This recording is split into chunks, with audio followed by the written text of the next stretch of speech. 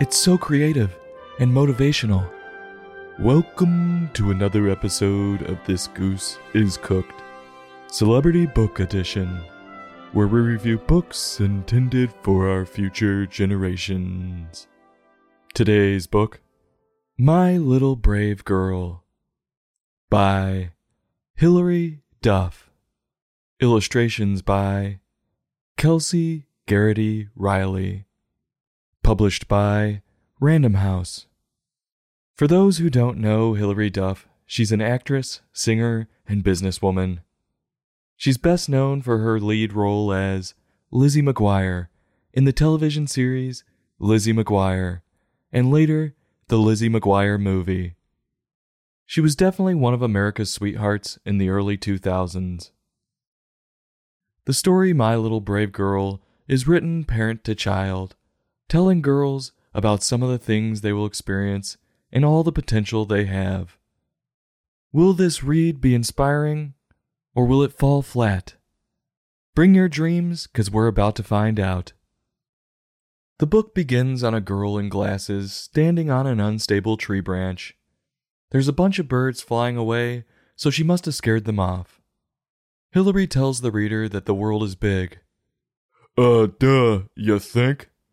How many billions of people populate the planet right now? 8 billion? Then you turn the page and a different girl is hiding behind a tree that has been cut down. Did the last girl decide to cut down a tree for fun? Well, Hilary says, quote, "It's all here for you." Not only does that sound super selfish, but I think that answers our question. That girl did chop it down. Sorry, it's not all here for you to just fuck up 'cause you feel like it. Learn to share. Now, if Hilary's saying it's here for all of us, and lumber and animals are here for us to thrive, then I can agree with that. Before I go on, there isn't really a story here. It's just Hilary talking down to the reader, parent to child. It makes me want to shut this book right now. I'm annoyed and bored, 3 pages into it. And I don't know if I can handle any more of this unoriginal writing. And the pictures aren't making this any more entertaining. Hilary goes into talking about love or some shit, and one of the pictures shows a girl lovingly hugging a teddy bear. It's an inanimate object. That's not love. Why not show a girl helping the poor? Someone might point out that there's other pictures depicting love on this page, which is true. But splitting a cookie isn't love either. It's like, hey, here, have some type 2 diabetes. Have a girl taking care of the sick, or something. Come on. The book goes on with vague statements like, quote, "The stars are high, and you can reach them." Sorry, no you can't. No human has, and unless you want to kill yourself, I don't think you want to. They're a little too hot to reach. Hilary continues with her platitudes like, "The ocean's deep." Did she have Chinese food the night before writing this book? Because it feels like she just used a bunch of fortune cookie sayings. I'm waiting to hear what my lucky numbers are. Then you get to the section of this book where Hilary makes sure to repeat the title of the book over and over. It's bad. And guess what? If you have to repeat that she's brave over and over, odds are she isn't. You aren't fooling anyone.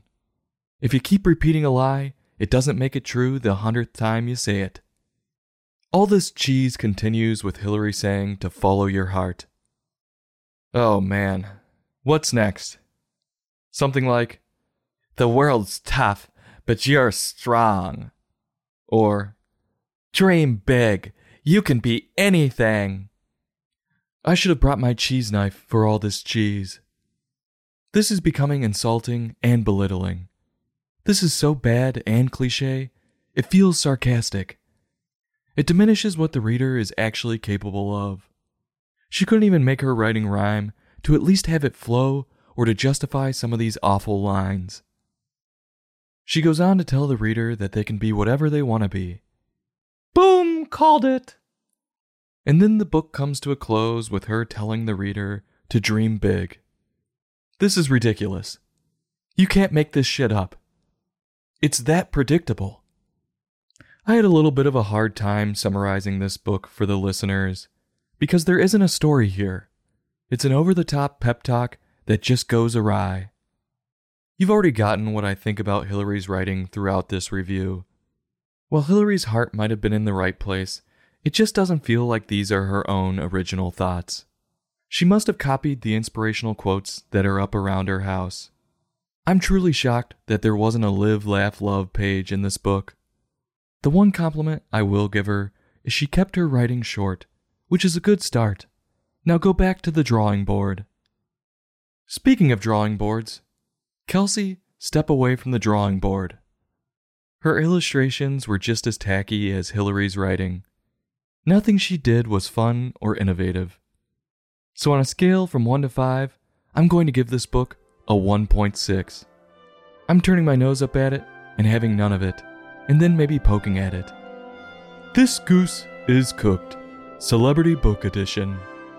Join us next time for another in-depth book review.